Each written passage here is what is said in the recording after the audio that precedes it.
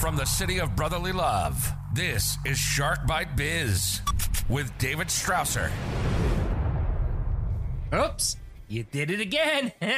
You just arrived to the newest episode of Shark Bite Biz. I'm your rockstar wannabe host, David Strausser, and this is your place to learn how to grow a business during complete global chaos. Today, we're going to be chatting about personal branding. First, though, remember, please download the Shark Bite Biz app on the Android Google Play Store. If you have an Android device, you can find every single episode of the show, both audio versions, video versions, everything's right there. Plus, if you hit that little menu tab, you'll find the coffee store where you can find our amazing coffee, the freshest coffee known on earth.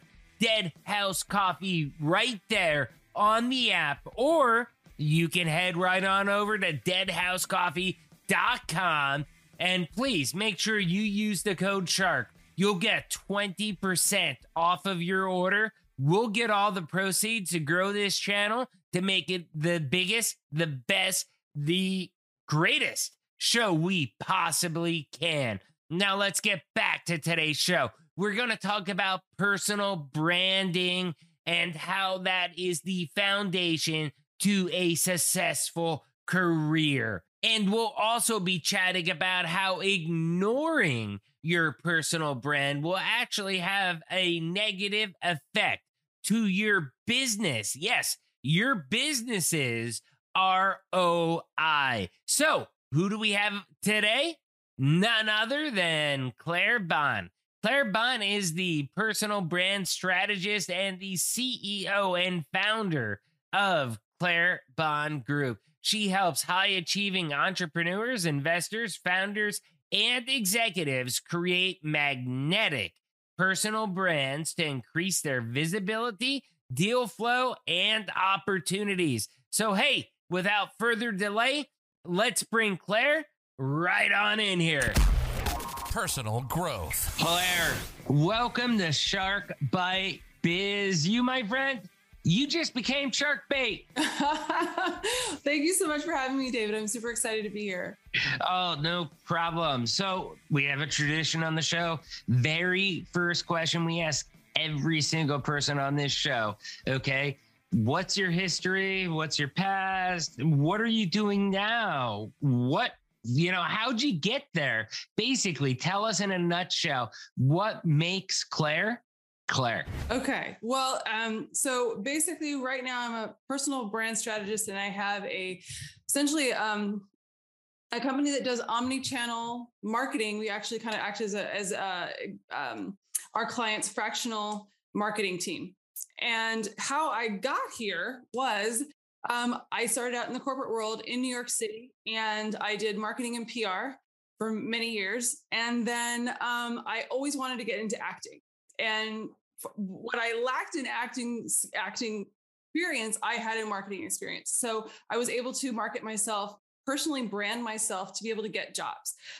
Anyone that's ever done anything in the acting world, you know that when you submit yourself, either it's for yourself or through your agent or manager, your little headshot shows up.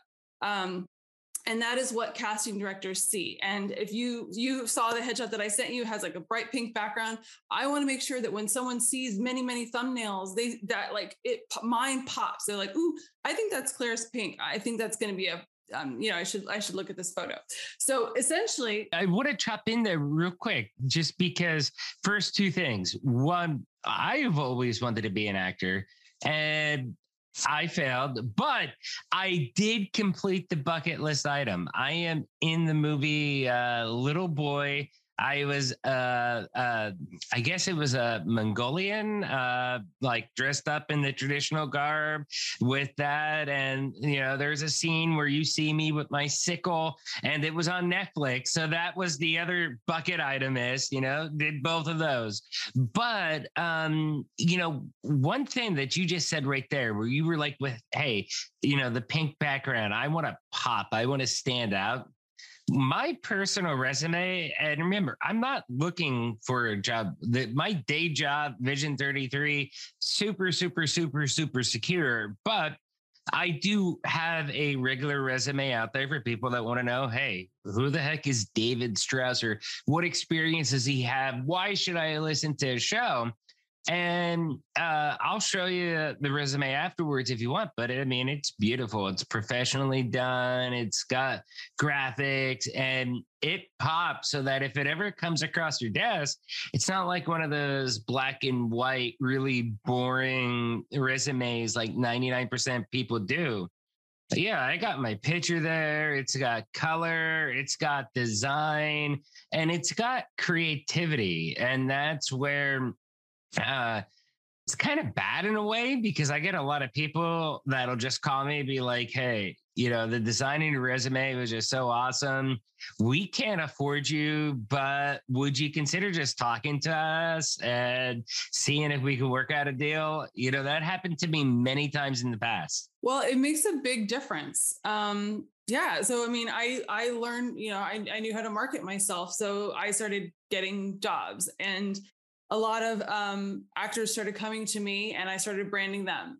Then with my co-founder, I started a business called Online Profile Pros, where we essentially branded people for online dating and for LinkedIn. And then while I was pitching my business for funding in San Francisco, I met an angel investor named Jason Calacanis, and he essentially was like, you should personally brand people. And I never really thought about it. And then after that podcast went live, I had people coming to me going, oh, I heard your personal branding. I heard your personal branding. So essentially 2019 is where this whole thing started. My very first client was an angel investor. We have a lot of investors and people in the whole startup space, but that's essentially how it started. People essentially were drawn to the fact that they essentially wanted what I had. They wanted how I personally branded myself. And that is how I got here, is essentially learning how to do it. And then people are like, can you do that for me? That's amazing, but I'm sorry, Claire. I cannot allow you to escape this follow-up question. Okay. You branded people for Tinder? Well, yes. Yeah. I'm sorry. Not me personally. We had a team of people. I was a CEO, so I'm not branding anybody. I wasn't doing that. But yeah.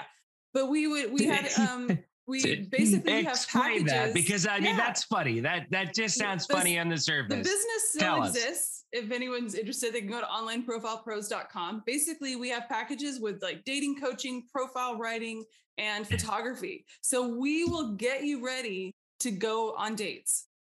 And that's what there you go. New photos, new profiles, and then you have a dating person, because inevitably when people kind of come down the pike, they have issues they need to work out to be a better dater. And that's what the dating coaches do. So, but yeah, so to be a better dater.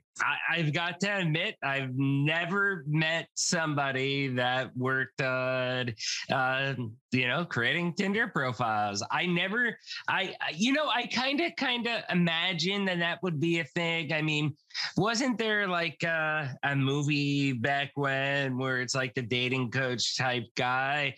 And I guess that would make sense. Yeah. So I guess it would make sense that you would have people that, hey, this is how you optimize your Tinder profile. I guess. I mean, I don't know. I find it fascinating. I mean, people have expertise really in so many things, right? You learn the hard way because you did it and it didn't work, or whatever, however you kind of got to that path you're in. And then there are people that are like super busy and they're like, I don't have time to build a profile. I want somebody to kind of cut to the chase, tell me what I need to do it right, so that I attract the right person. Because there is a really, I mean, for so many things, there's a formula, right? There's a right way and a wrong way. And a lot of people don't really know how to present themselves. They may they may be like, oh, I should be real. I should be this. And you're like, well, maybe you kind of keep the real for a little bit later. Let's show a little more of a polished side at first. Never fake, but it's like a resume. Exactly. And that's what I was going to pivot to, Tinder to resumes, because it is personal branding. I mean, it surprises me, especially if you get into places like the tech world. Think of the super geek developer, programmer out there. They really think of themselves as, in a way, a cog in a machine for a big tech company or whatever they may think. But when they go out for an interview, that's kind of what they feel like. Hey, I can do X for you. You give me Y, and that's it. But they don't actually think about their interviewing as a sales process, the personal branding aspect of it.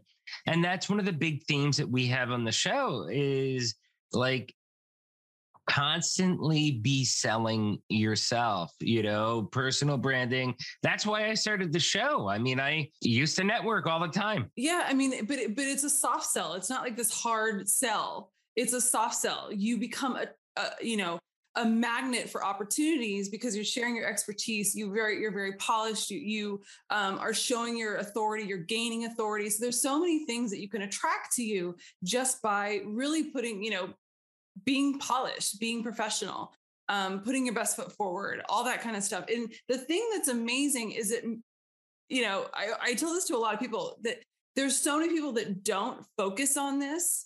So when you are out there looking for a job, I mean, I just went through a round of interviews, and I actually, a couple of the people that I love their resumes, they had exactly what you were talking about, the resume where, it looks really good. There's a photo. It's just very polished. I mean, these are marketers. It should be slick.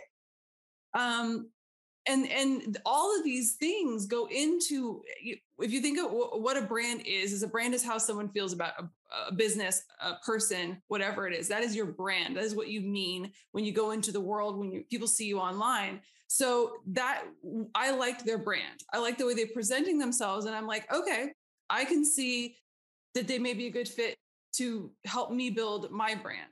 And so that's really, really important. If you're like a big tech person, imagine how many people are not doing this well. If you do, you're going to differentiate yourself.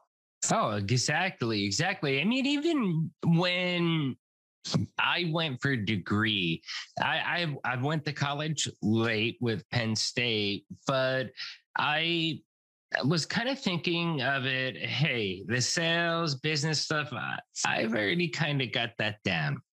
Tech, I've already got that down for the most part too. But for my first degree, what do I want to go for, tech or business? And I'm like, I'm going to go, since I'm focusing on sales and I have a very proven track record in sales, I'm going to go for the tech degree because one, if for some reason I end up really stinking it up, I can always fall back and be a programmer, which, I mean, it crossed my mind as a plan D or plan E, but really I never wanted to be a programmer. It was more, I want to understand how that stuff works at a granular level to be able to sell it better.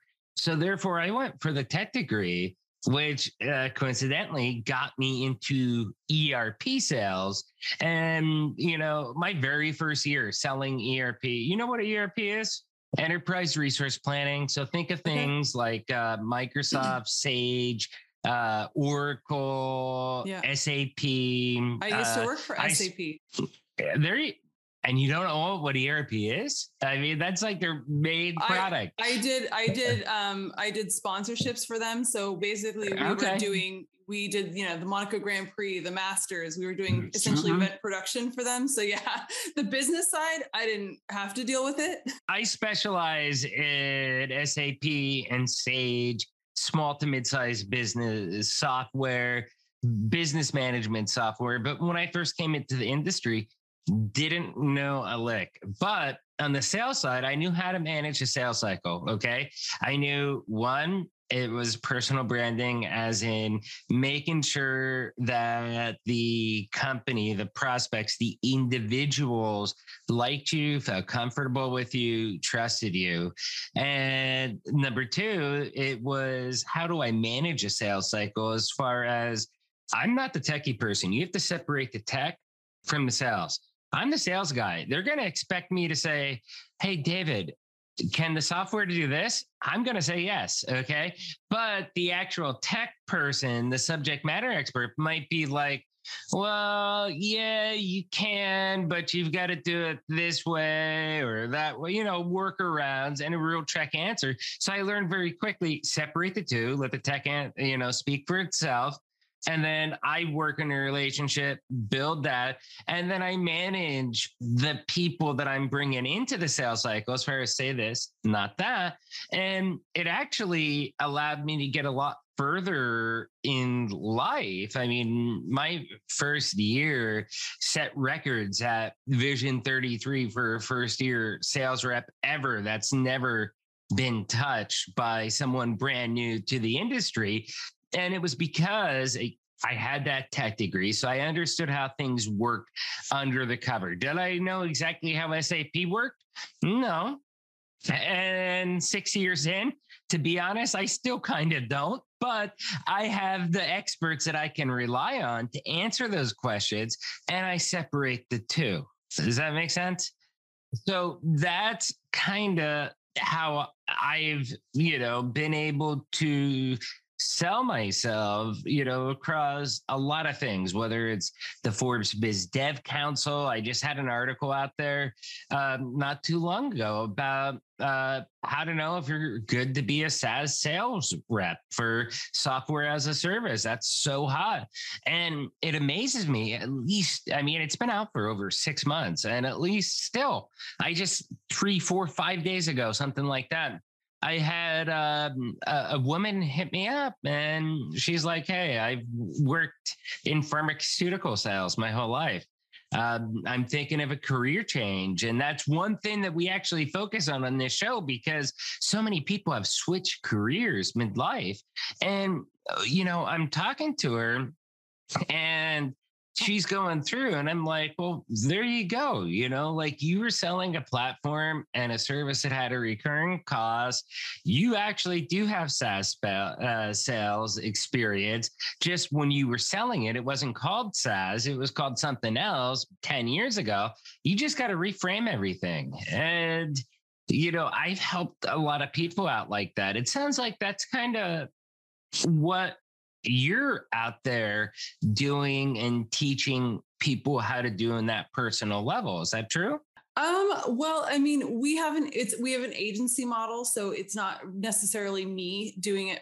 I don't, do all this stuff, but I'm the strategy side of it. Definitely. You're the CEO, but you have your people, your employees, your team that are out there doing these things. Our concierge clients, we definitely, I am strategy with my, we do all the strategy with my co-founder, but so they do get that service from me. But we have a team that works together to build the brand and all that kind of stuff. But it is about building that know, like, and trust factor, and making sure that people see them as an expert. They understand what they're about, and that trust has to be built.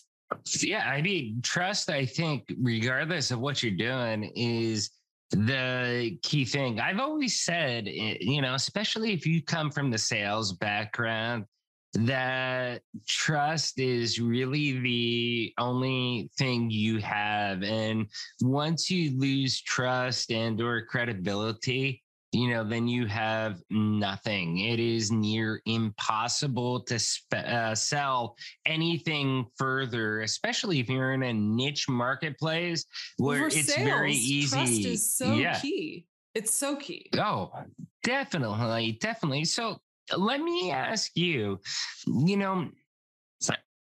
personal branding, I think, means a lot of things to a lot of people. To me, it means I'm writing on Forbes, I'm doing a podcast, I do interviews as subject matter expert on business process automation, stuff like that. What is personal branding to you? Essentially, I work with a lot of,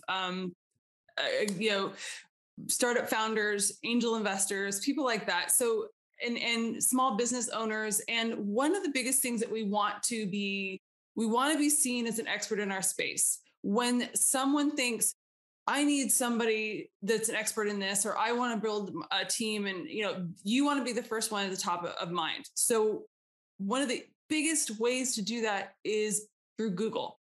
And I think that is one of the things that people definitely don't utilize in the personal branding space. I feel like that's one of the biggest differentiators with me, is that we create content, SEO the content, and so that our clients show up in search, and they can attract clients, they can attract opportunities, speaking engagements, and things like that. So that's one of the biggest things to me. So your personal brand is really how you are seen online.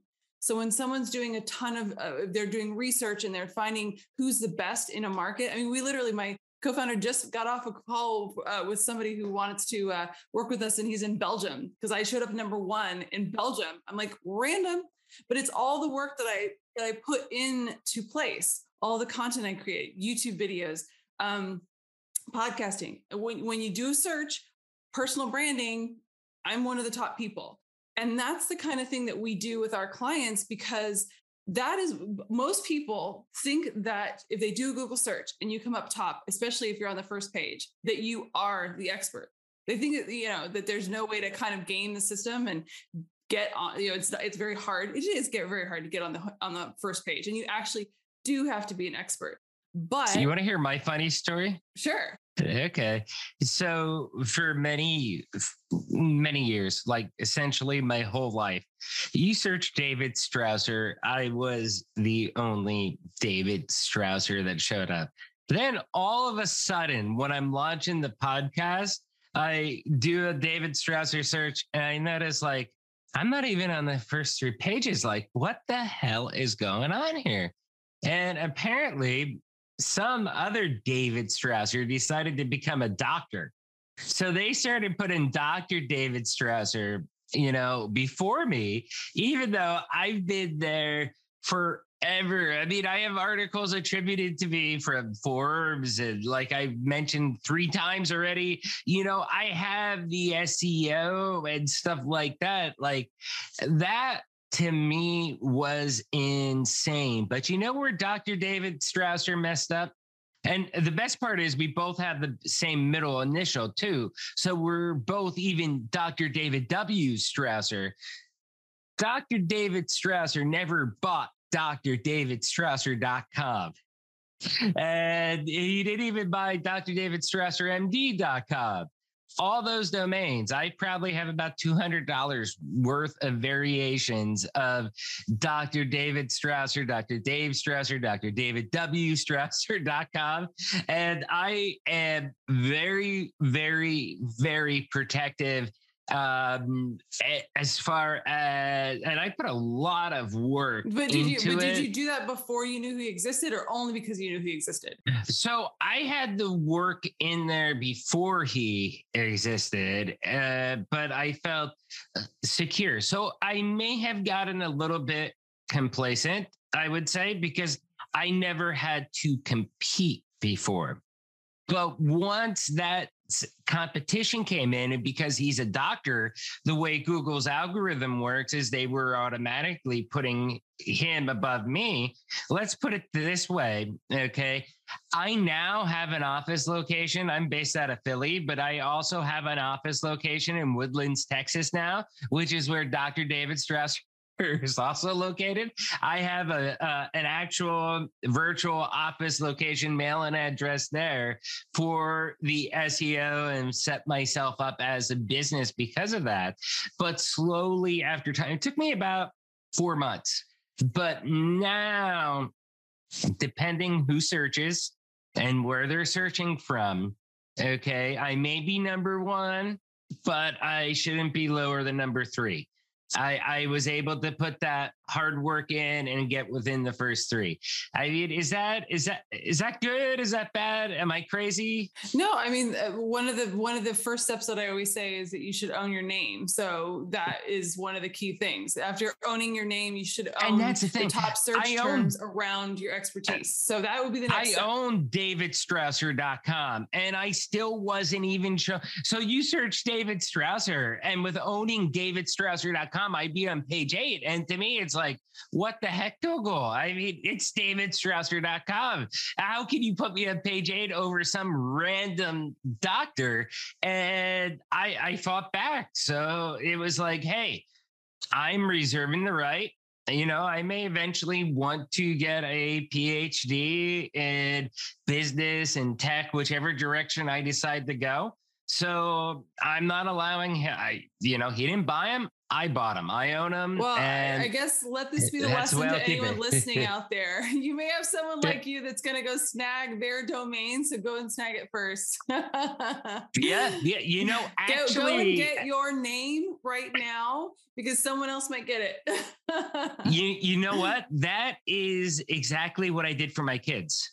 Okay. Once I realized that, I registered each one of my kids their domain name, and now I own their full domain name. It's under my name, but I mean, they don't care. I have an 18-year-old, a 9-year-old, and a 4-year-old. But the point is that they own their own .com name that no one else is going to take from them. They may never use it, or it may be critical in their life. They're too young. I mean, even the 18-year-old who's a freshman in college, it's too young to tell if franciscostrausser.com is ever going to be of importance for him. But he owns it, and no one else is going to be able to take that away from him as long as, the GoDaddy charge goes through every year. There you go. No, that's great. Yeah, it's the first step of personal branding is to definitely own your name. So that was the good first step. So why, we've kind of talked about this a little bit, but why does it matter so much if you own your own domain name or not? I mean, I view it as a hurdle. If you don't own davidstrausser.com, then it's going to be a major hurdle to be even on the first page of Google search results. They don't use that as much anymore. You actually have to have good quality content that is SEO'd properly. So it's not really that, super hypocritical anymore. But one of the biggest reasons to have a domain is because it is your home. You essentially own it, right? You pay for it through GoDaddy. It is your home. You can create content there. It's just an easy thing. People know your name. They can go and Google it really easily, and they can find you. And that's just kind of one of the easiest places instead of some cutesy little, website that has a cutesy name. Or another thing that I always say to do is if you have your domain name, go and get the same name with social media. That way, across the board, you are easy to find. No one has to come up with, think of a cutesy name or whatever it is. Get it across the board. And there you go. You have at least kind of put your stake in the ground, and then you go and create content. So one of the biggest reasons to have your domain is that is your home. That is where your content will live. You're not putting all of your stake into YouTube or into LinkedIn or into Instagram because they own those platforms. You don't. We had somebody on the show, and his name was Jeff. I believe the last name was Fulkerson. It was Fulkerson or Fulkerson. I believe it's Fulkerson. But anyways, he was on the show, and, he has like a afro per se. So his brand name was Fro Bro Technologies, I think it was called. And, he kind of casually refers to himself as Jeffro. And the conversation that we had, which coincidentally was his first ever podcast interview, which is cool because he's done so many since then. But we referred to him. I'm like, dude, there's probably I did a Google search sharing the screen. I'm like, look how many Jeff Fulkersons there are. Okay. Now Jeff Fro Fulkersons, not so many. Okay. There's none. Okay. Do the Jeff Fro, differentiate yourself to be original, and that's going to give you a unique space. And he's like, there it is. I'm debuting today as Jeffro. So we went with Jeffro. And it seems to have worked out pretty good for him. Yeah. I mean, even, he had the kind of cutesy name for his business, but are you going to do that for the rest of your life? Is that business name going to be with you for the rest of your life? You have your name. So go and lock that in so that you have options. We're talking about your name, your branding, how visibility is on the internet, SEO, credible links, all that stuff. So maybe it's a good time to talk about the negatives of that. In terms of, like why you can't hide from your personal brand anymore, or if you go out there and you do something bad, you go on some kind of tirade or rant or something like that it's so much easier to associate it to you, and it can bring you down as well too. And you have to be careful on the internet. Yeah. Well, I mean, first, most people don't do a Google search on themselves, so they don't know where they show up. So one of the problems could be, you don't show up on the first page. There's some other random person that shows up higher than you. And that could be a really big problem, especially if you're a business owner or something like that. Like you don't show up. That's a problem. People wonder why. Quick question. How often do you Google search yourself? Our team has a search console, so we are constantly searching, and we know where all of our keywords rank. I mean, I think I rank for like something like 1,000 keywords, so we're always searching because we're a marketing agency. But okay, that's something that you're constantly doing. On an average person, what would you say? How often should an average person Google their name? At least once a year, if not a couple times a year. I mean, for your average person, unless you're pumping lots of content, you're really not going to see something change. But as a like me doing a podcast, I'm doing it at least once a week, if not multiple times a week. But that's different than the average person that isn't doing a podcast. Well, I don't know that you're necessarily your name, the search on your name is necessarily going to change all the time.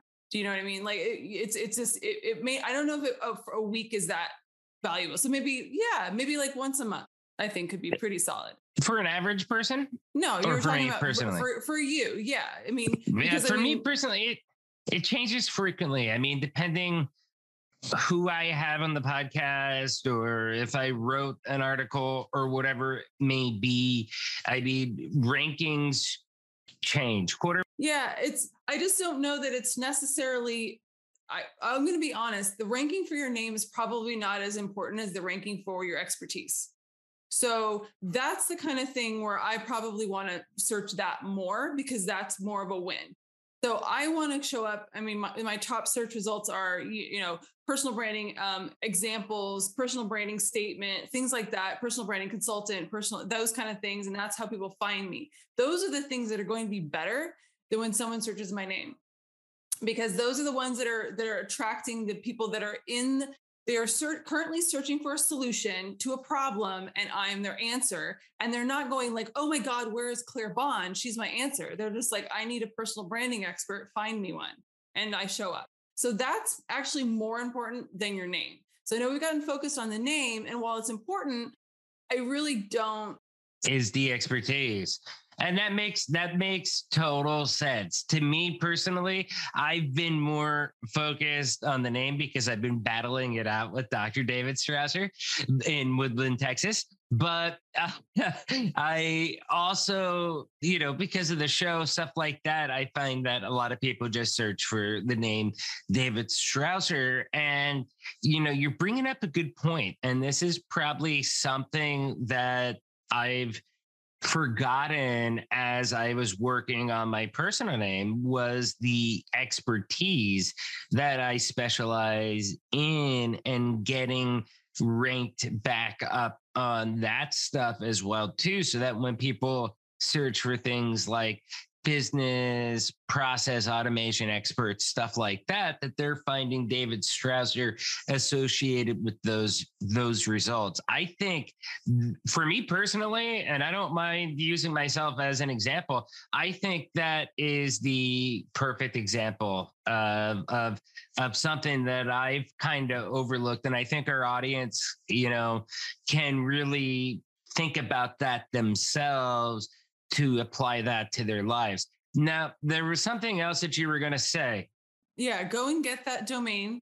Go and get those social media handles that are the same and create content that essentially people are currently looking for answers for, right? So we did searches and we're like, wow, personal branding examples and personal branding statements. There's a lot of, I have a ton of content on my website that I create content for. So, but we do it based on how much search volume there is. So find out what people are actively searching for in your area.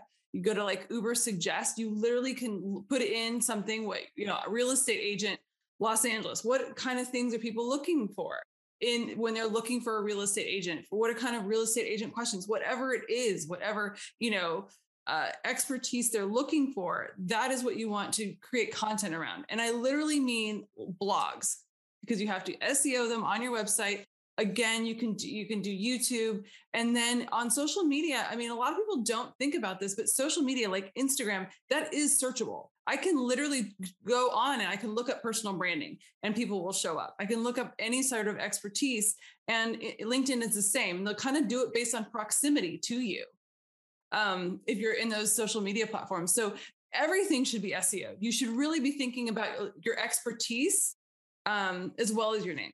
No, that totally amazing advice. I mean, as you were talking, it was making me think that, again, going back, what I did was I set myself up as an actual business. I mean, I have businesses that all show for the same address because it's me. But I set up the David Strausser as well for business process information, software selection experts, ERP, stuff like that. So that way, and I do get phone calls from that because of the fact that, if depending on proximity and various different mysterious Google factors, I might be the business that shows up first in that Google info block as far as, the best match for you. And I get phone calls, and I'll tell you, it's hit or miss. It's 50-50. Hey, yes, actually, this is something I can help you with. Or,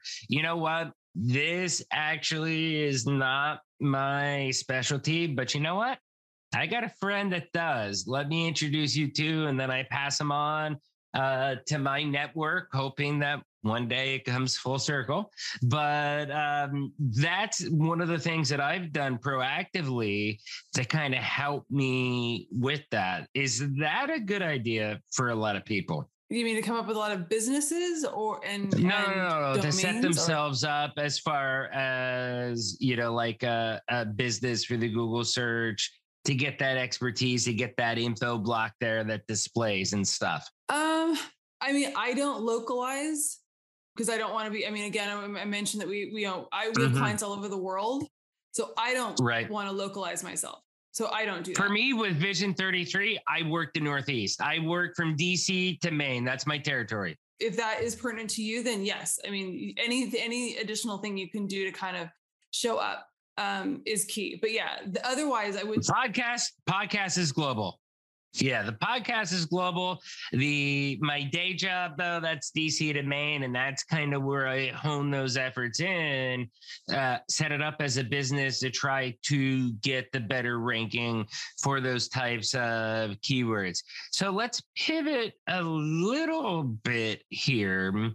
And, let's talk about how having a good personal brand, how can that help you set the foundation for a successful career? Because I think a lot of people out there in the audience, and we have a lot of young executives out there that watch this show that are just trying to figure things out and how to move up the ladder, and they're looking for ideas.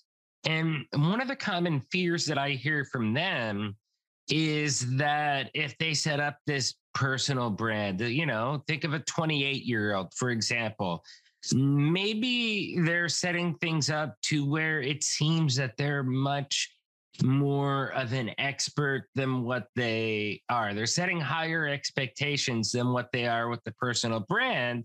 And it doesn't lead to an immediate successful career. I mean, how do you balance that out? Well, I mean, if you are sharing your true expertise and not lying, I don't see how it could hurt you. The thing is like I was saying with the people that I was looking to hire in an interview, how they showed up online when you do a Google search, the resumes, all that sort of stuff, that is very, very important. Some of the people that we've hired on the team, that because there's a lot of writing and everything like that, they have their own websites and they show some of their writing samples. There's nothing wrong with that. That helps me and anyone that wants to work with them, hire them, bring somebody in for a job interview. That helps them kind of go like, oh, you're going to be at the top of the pile. And when, all is equal and you're like, who do I hire? You're going to go for the one that is kind of the go-getter, right? The one that's like, they go the extra mile. They are putting themselves out there. They're really smart. They're helping people share, by sharing their expertise, giving tips on whatever it is, tech, that sort of thing. And I really like the energy that they're putting out there. I think they'll be a good fit for my team. And I think the question is with that right there, exactly what you explained. Okay. They do all of that stuff exactly. But the employer, because they're doing all of those things, they may have higher expectations of that person than what reality is. I think that is the fear of what I've heard from some of our younger executives that watch the show. Quite honestly, I've never run into this problem ever. No one's ever asked me this question. So we can class that as a false fear. Well, I would have to see a specific example, because unless someone was lying, I don't see how that would be seen as bad. If you're lying about your expertise, then that's a problem. If you're putting your authentic self out there and you're sharing information or whatever it might be. I mean, we do work with executives and they're like, we have to be very careful about what we're sharing so that, my business doesn't get mad and that kind of thing. But, like we work with an executive recruiter and she's like, I have to be very careful. So we're like, great, we're just going to talk about your area of expertise, how other people can position themselves to get these jobs or whatever it is. And your company's not going to be mad because that is your area of expertise. And ultimately, you are attracting future people. You're attracting people to come to you. And so a lot of times it can help a business. So I personally don't see that it could be an issue unless someone lies. Now, I think, look at sales reps though. Okay. Like, for example, the cliche or the saying about how everything's bigger in New York. Oh, it's bigger, it's better. And, sales reps oftentimes have, I was the best, they exaggerate. Where do they draw the line then between exaggerations versus just blatantly lying? Because sales reps, their jobs are to sell, to spin, but it's not to lie. That's I think it's unethical. I think that's very immoral of someone to do. But I wouldn't blame somebody for saying that, hey, it's bigger, it's better. Where do you draw that line? I mean, the one of the biggest things is that you have to be, whenever we bring on a client, one of the biggest things that we do is we say, basically, if you have altruism in your heart, if you want to give and you want to help people, you are the type of person that I want to work with. If you are just in for it, you're obsessed with the numbers, you're obsessed with the number of followers and leads and all this kind of stuff, you will not attract really anyone that's of any value because everyone can smell it. So I think, quite frankly, that type of kind of, I'm going to fake it till I make it, I'm going to lie, I'm going to be this kind of person, I don't think they really make it in this world anymore. I think they're having a much harder time. I mean, I'll be honest, like, when 2020 hit, I had so many personal branding experts out there. One of them actually used to be a trapeze artist. I was like, are you kidding me?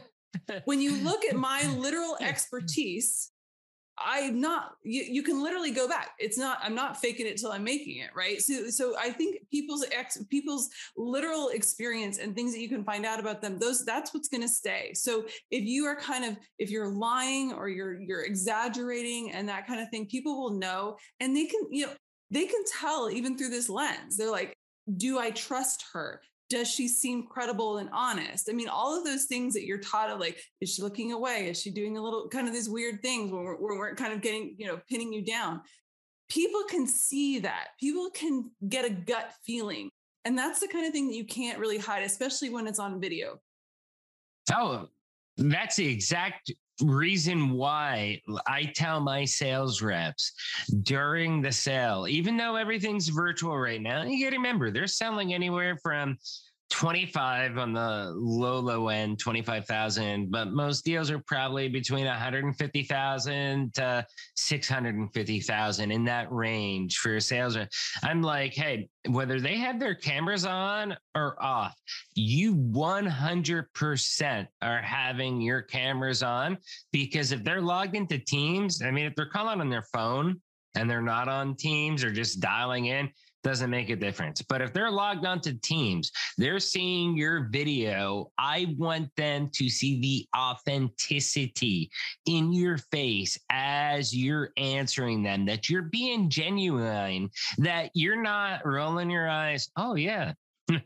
Yeah, we could do that, and they're seeing your body language, because that's going to help you build rapport, and it's going to help them see that, yeah, you're giving them the digital warm and fuzzies, that you're telling the truth, that you're not BSing them, that you're going to provide what you're telling them. I think people in this current landscape, the ones that are actually authentic, the ones that are actually true, the ones that can build that trust, those are the ones that are going to excel. I mean, I can tell you, like, I see those like slick dudes on my LinkedIn, and they kind of slide into the DMs. They're like, hey, I saw that you liked my photo. Let's, do you want to get on a call to chat? I'm like, absolutely not. You're creepy. And then you look at what they do. They're like, I'm a sales expert. I'm going to teach you how to do sales. I'm like, you're just telling me what not to do, because you're creepy. Right. And so I think the old tactics that used to work, they don't work anymore. And they certainly don't work with a lot of women. And we have so many more, women business leaders. And we're just like, my gut says you're a creeper and you're going in the trash, because I would rather work with someone that's authentic. Let's go down a rabbit hole real quick. You mentioned LinkedIn. And I personally, I mean, between, Vision 33, between the podcast with the podcast is an LLC, and we have our small little coffee company, Dead House Coffee. But between that and Vision 33, Vision 33 is like the world leader for SAP Business One.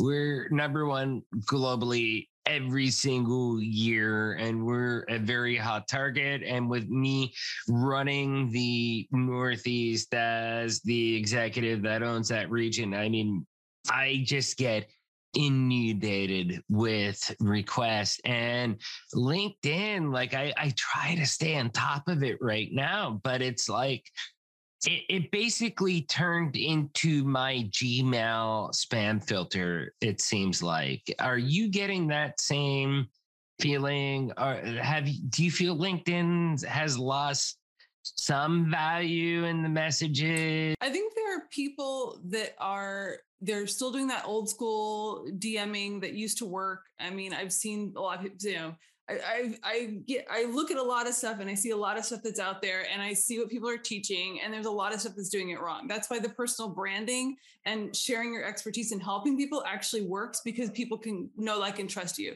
Some rando that sends you an in-mail why am I going to go get on a sales call with you?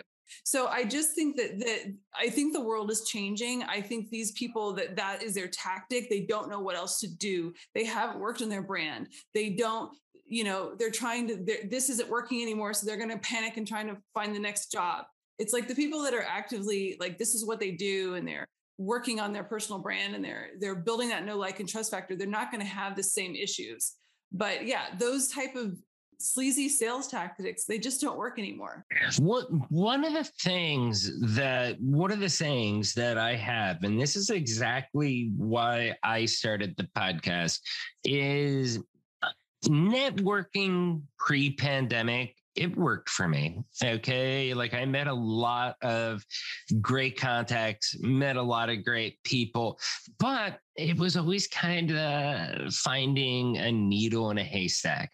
So when I was living out in LA, do you know the City Club at all? Have you ever been there? Mm-hmm. I've heard, yeah. Okay. I love the City Club. So I used to put on these, I'll call them epic. They were epic luncheons out there, and they would be the anti-luncheon. We would get your non-traditional speakers. So we wouldn't get Tony Robbins-ish type people. We would get the anti-Tony Robbins-ish. That tells you pretty much the same thing, but they're going to tell you the down in the gutters, in the trenches, fighting, scrapping for everything that they ever got story, which connected with people a lot more than the picture perfect story. But I've always lived by the philosophy that instead of looking for a needle in a haystack, it's better just to be a damn magnet and bring all those needles to you. And that's why I did those events. That's why I do this podcast, because I've met more valuable people with 136 podcast episodes that will have really good relationships with me probably for the next decade, if not more, throughout both of our careers than I have with all the single networking events that I've done in my career. I mean, you think there's validity to that? I actually, funny, on my podcast, I actually just interviewed somebody who was talking about networking and the value of networking. So I do think that networking has a lot of value. I think your podcast is networking. There's so many ways. If you're meeting new people and you're broadening your horizon, broadening your horizon, I think that is a really great thing. So I definitely, I personally have been doing a lot of essentially online networking. I belong to a lot of groups, and I've been connecting with people that way that I feel like, okay, there's like a pretty cool connection. Let's, kind of chat and that sort of thing. And I think one of the biggest things that I learned from this podcast interview was that so many people go into it with this kind of like transactional mentality, right? I'm going to go into this room and I want something. I'm going to meet you and we're going to make magic happen because you're going to introduce me to this and I'm going to do this thing, and you do the transaction and it's done. I used to be the biggest offender of that. I'll admit it took me a long time to learn how to network. Yeah. So she was saying that one of the biggest keys is building relationships. And you were talking about in this podcast, you're building relationships because those are the ways you're feeding this relationship. You're giving, they're giving, and that's what builds it rather than actually, if it's transactional, there's a transaction that happens and maybe somebody drops the ball, and that totally sucks if you're on the opposite end of that. But those don't work. That's not a really good network. So the really good networking and building your network is going to be these relationship building exercises. So I think that is where you kind of lean into that. And unfortunately, you'll meet those transactional people, but then you're like, okay, I know where you are, and you kind of move on. Like I was saying, I used to be like that. I never really had a mentor that taught me how to network or how to do it properly. So I always thought that it was going to be this transactional thing. Like in my head, I thought, well, this is how networking works. This is how everybody does it. And it took me a while, but I eventually realized on my own that dude, this isn't working. Why don't you just try making friendships? And if you go into an event like, hey, let's make three friends that maybe they end up having business, but you have similar interest or whatever. Maybe you don't, but they end up being a good lifelong friend.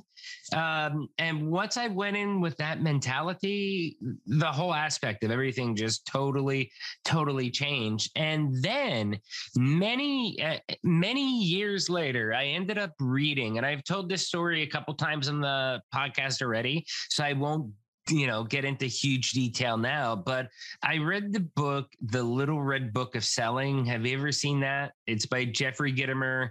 It's been out for, I don't know, a couple decades, I think. It's not the freshest book, but it's still very valuable. And in that book, it says, what is the best way to get new leads? Because every sales rep is like, their biggest challenge is leads, getting more leads. And his answer, 2 words, free speech. And he defines free speech as not like you think in the Constitution of the United States of the First Amendment, but he defines free speech as in speaking every single place you can. And because whether it's a small little community organization, Better Business Bureau, a chamber of commerce, whatever it is, once you're up there as a speaker, 2 things happen. One, it's kind of like getting a blue check mark on Twitter. You're validated because if they have you up on stage, you're a subject matter expert. You're an SME in what you're speaking on. And number 2, the people there are interested in your topic. That's why they're attending the event. So as long as you don't totally bomb on your speech, and that's a whole nother subject that takes practice of doing, but as long as you deliver an effective message that connects with the people, afterwards, you should have some people coming to you to get follow-up, and that is going to be the best source of leads that you can get. And that's ultimately what influenced me once I realized that I could no longer do my live events. That's what influenced me to be like, okay, well, I can't do the anti-luncheons anymore. And the anti-luncheons were pretty cool. We used to serve chocolate cake for appetizer, then ended with a dessert salad. And we'd have people like William Hung, who's been on this show. We've had the Verb Pipe. We had a lot of really, really awesome speakers on that show. And in fact, it's crazy because one of the women that we had as a guest on this show, we've never personally met, but she actually went to all 3 of my executive luncheons out in LA. And then I coincidentally, small world, just got her as a guest. And I was telling her about, she's like, hold on, I think I was at your events, and it was pretty cool. But, that's what I believe. That's my philosophy. And it sounds like you kind of believe that too, because you're going through your podcast. Have you found that to be, again, in a COVID era, have you found that to be kind of like the magnet that allows you to bring those needles to you, to allow you to be able to network effectively, meet new people, meet interesting people, and also achieve personal and professional growth with the experts that you're talking to? I mean, definitely. I mean, just me quoting the podcast that I recorded today. It's absolutely amazing. I mean, I had somebody on there. We were talking about the importance of how you speak. And I don't know if you noticed, I've been drinking water. She mentioned that many of us do not take care of our voices, and that we should drink water to make sure. So just stuff like that you just don't really think about. Who was your speaker? Who name drop? Was I cannot remember her last name, but it was Brienne. I cannot remember her last name, but yeah, she is a vocal coach. Okay. She doesn't really work with singers or anything like that, but she actually helps speakers and everybody in kind of this Zoom world. Because I mean, I know for me, I think I've been on Zoom today probably about 5 hours. So when you are constantly speaking, she's like, most people don't really think about the fact that they're essentially a vocal athlete. That's true. We had Cynthia Zai, who is a world-renowned vocal coach as well, too, and TEDx speaker, all that stuff. And she's been on the show. She's actually a fan of the show. A lot of her guests are people that have actually watched the show, and then they emailed me like, hey, David, interview me. And she was one of those people. And she said a lot of the same things you did, like the tone, the accent. Once I interviewed her, that's kind of when it clicked in my head too. Like, my sales reps need to make sure they have their cameras on. Like, I have an older sales rep, very old school, didn't like putting his camera on pre-COVID. Now he has it on every single call. And it was, it took a little bit to happen. But I think we're all used to that at this point. We're all used to being on camera all the time. Definitely. It's a different world. So I have one more question, then we're going to get all your information for you. Okay. Appreciate the extra time. You're definitely, hey, this has been a great discussion. So when we have great discussions, I don't mind going long. So I want to ask you, why ignoring your personal brand can really negatively affect your ROI? Because you're not going to attract the things that you want. And that's just it. You won't get that job. You won't get that promotion. You won't get those clients. And the worst part is you could not detract them. You won't attract them. Be like, no, you're going to repel these people.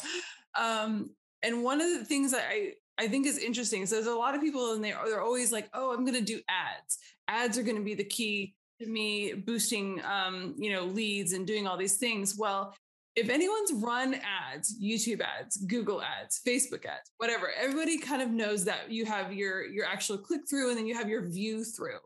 So people actually clicked your ad, went to your landing page and went through and bought. Or a lot of times what people will do is they'll open up a new tab, they'll do a Google search on you. And what are they going to find? So if they don't find what they want to find, your ad's really slick, but your personal brand sucks. Right. You're not going to get that. But the worst part is that you will have informed them that they have a problem that needs fixing through your ad. And now they're going to go find somebody else, your competitor. So you're going to lose that sale. Yeah. So that's how it affects your ROI. The one thing that you threw in there that I think people need to be more vigilant about is you said your promotion. Okay. A lot of people don't think about it in terms of their employment. I think they think about it more in terms they have choice. Your employer has a choice.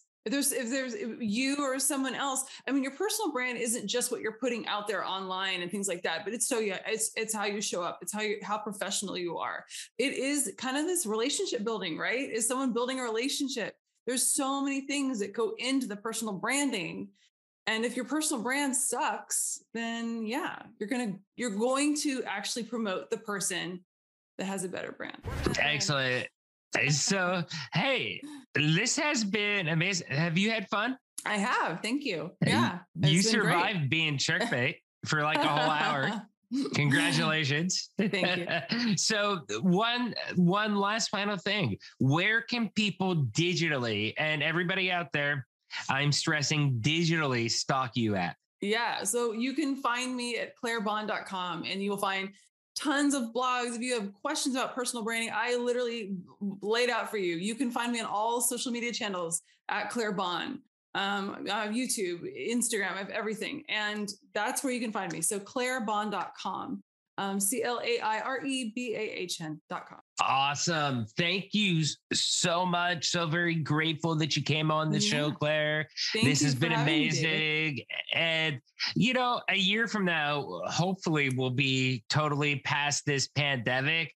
I 100% absolutely look forward to kind of getting you back on here just to talk about how personal branding evolves in a truly post-COVID world. Because right now, I think we're kind of like in a hybrid COVID world. Okay. Thank you very much. And thank you. Yeah. And I appreciate all the info. Look forward to coming back.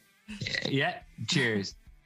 Wow, that was such an incredible chat with Claire, right? First, you all know the routine. If you found this interview helpful, if it sparked those warm and fuzzies, do me a favor. Hit that like button, smash that subscribe button. But if you really want to help us out, because you know Shark Bite Biz is the greatest kept secret out there in the world of business, please share us out to your friends, your colleagues, your neighbors, your family. Share us out wherever you dwell on the interwebs, whether it's Rumble, whether it's Minds, whether it's Facebook, Odyssey, Twitter, LinkedIn, wherever you are. Share us out there. Help us grow. Help us inspire more people like you, because experts like Claire, they're rare. Listen to their knowledge, their experience. They're there to help you grow personally, to help you grow professionally, and most importantly, to help you grow your business. I'd love to see nothing more than Claire and Shark Bite Biz out there trending. Now, speaking of Claire, let's get back to our rock star guest, okay? These days, personal brands are everything. In fact, I was just having this exact chat with one of my sales reps today, literally, as I record this outro segment. He didn't see the value of posting things on social media and is kind of one of those anti-social media type people. Yeah, he's got LinkedIn, but that's about it. Very generic. And you know what? Honestly, I respect that. But I also told him, look, you don't need to have a personal account, but you should have a personal business account. I mean, that is something I feel every business professional should have. That means, for example, you have a Facebook page set up in your name as a business professional, and that you're posting things of value for your audience to see. So again, I'll use myself as an example. You go to facebook.com/ probably David Strausser, and you're going to get to my personal Facebook profile. Now, I don't accept anybody as my friend on that. I only accept people that I know personally. Yeah, I got a couple thousand friends there, but they're all people that I have met or worked with throughout the course of my life. Okay. Now, on the other hand, if you go to facebook.com/ David Strausser Biz, that's my personal, professional business page. That's David Strausser, the business professional, the Forbes Biz Dev Council member, Forbes contributor, writer, podcast host that anybody can follow to get updates. That's what you should be setting up and posting things that are value, again, for your audience to be able to see. That you're posting, blog posts or media pieces or whatever it may be that's of value, that shows that indeed you are an expert in the business that you are working in. If you don't want to do that, I mean, realistically, people won't have a clue who you are. I know whenever I go to make a purchase, okay, straight up, I'm Googling you. Whether I'm doing a car purchase or I'm going to buy a PC purchase, I'm Googling it. Okay, if I go to Best Buy or Walmart, I'm not going to be Googling Gary G at Walmart, okay? I have limits of who I Google, believe it or not. But when I do go to do a higher end sales deal and there's a sales rep involved, again, probably with car purchases or something of that nature or higher, I'm going to be Googling the sales rep to find out about them, to find out who they are, to find out what other people say about them. And sometimes I end up with just a generic LinkedIn profile. that's a bummer, because it could be the difference whether or not you get the sale. Because if I'm looking at you compared to another sales rep, and that other sales rep ends up having a full-blown e-portfolio that shows all their expertise and basically lays out why I should purchase off them, guess who's going to get the sale from me? Even if it's a car, okay? I'm going to go with the person who gives me the warm and fuzzies. That will make a world of difference. It will make me feel confident who I'm purchasing off of, because every single dollar I have had to work for, oftentimes fighting tooth and nail to earn that dollar, whether it's from the podcast or whether it's from my day job at Vision 33. So I spend my money wisely, and I really choose who am I going to invest in when I make a purchase. Claire, thank you so much for coming on to the show. Awesome stuff. As always, please make sure you check out Claire's business. We'll have the links down below in the description. As always, question of the day: is personal branding your thing, or is it too much extra work? Leave a comment down below on YouTube or Rumble or Minds or wherever you're watching this episode at. I'd love to hear your opinion. Remember, if you want to be on the show, please do me a favor. Shoot an email to interviews@sharkbitebiz.com. We are totally booked for this year, but I'll tell you a secret, okay? I might get in trouble for telling you this secret, but I'm going to tell you this secret.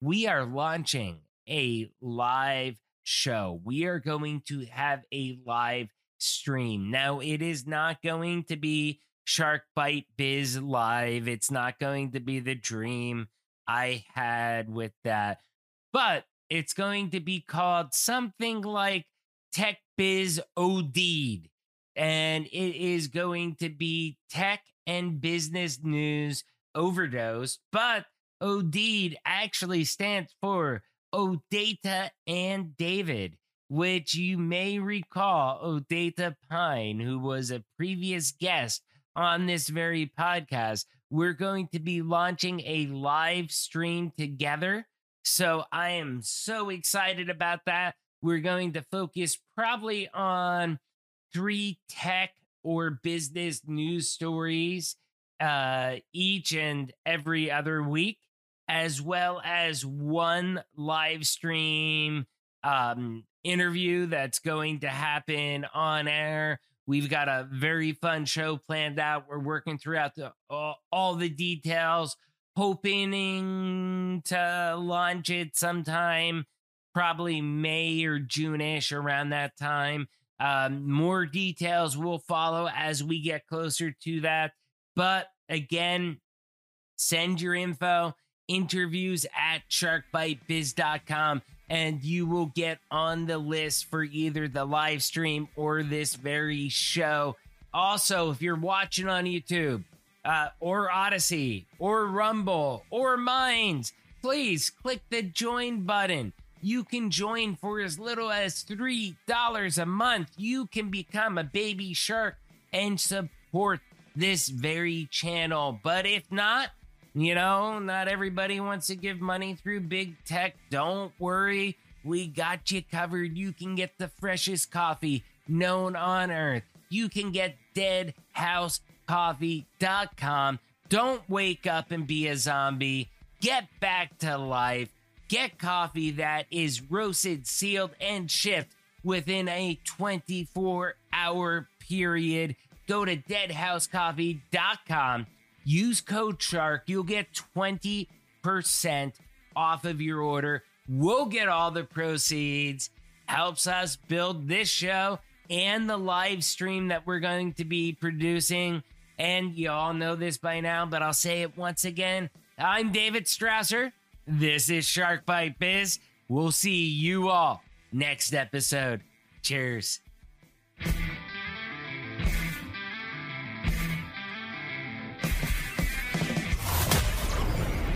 Thank you for listening to Shark Bite Biz.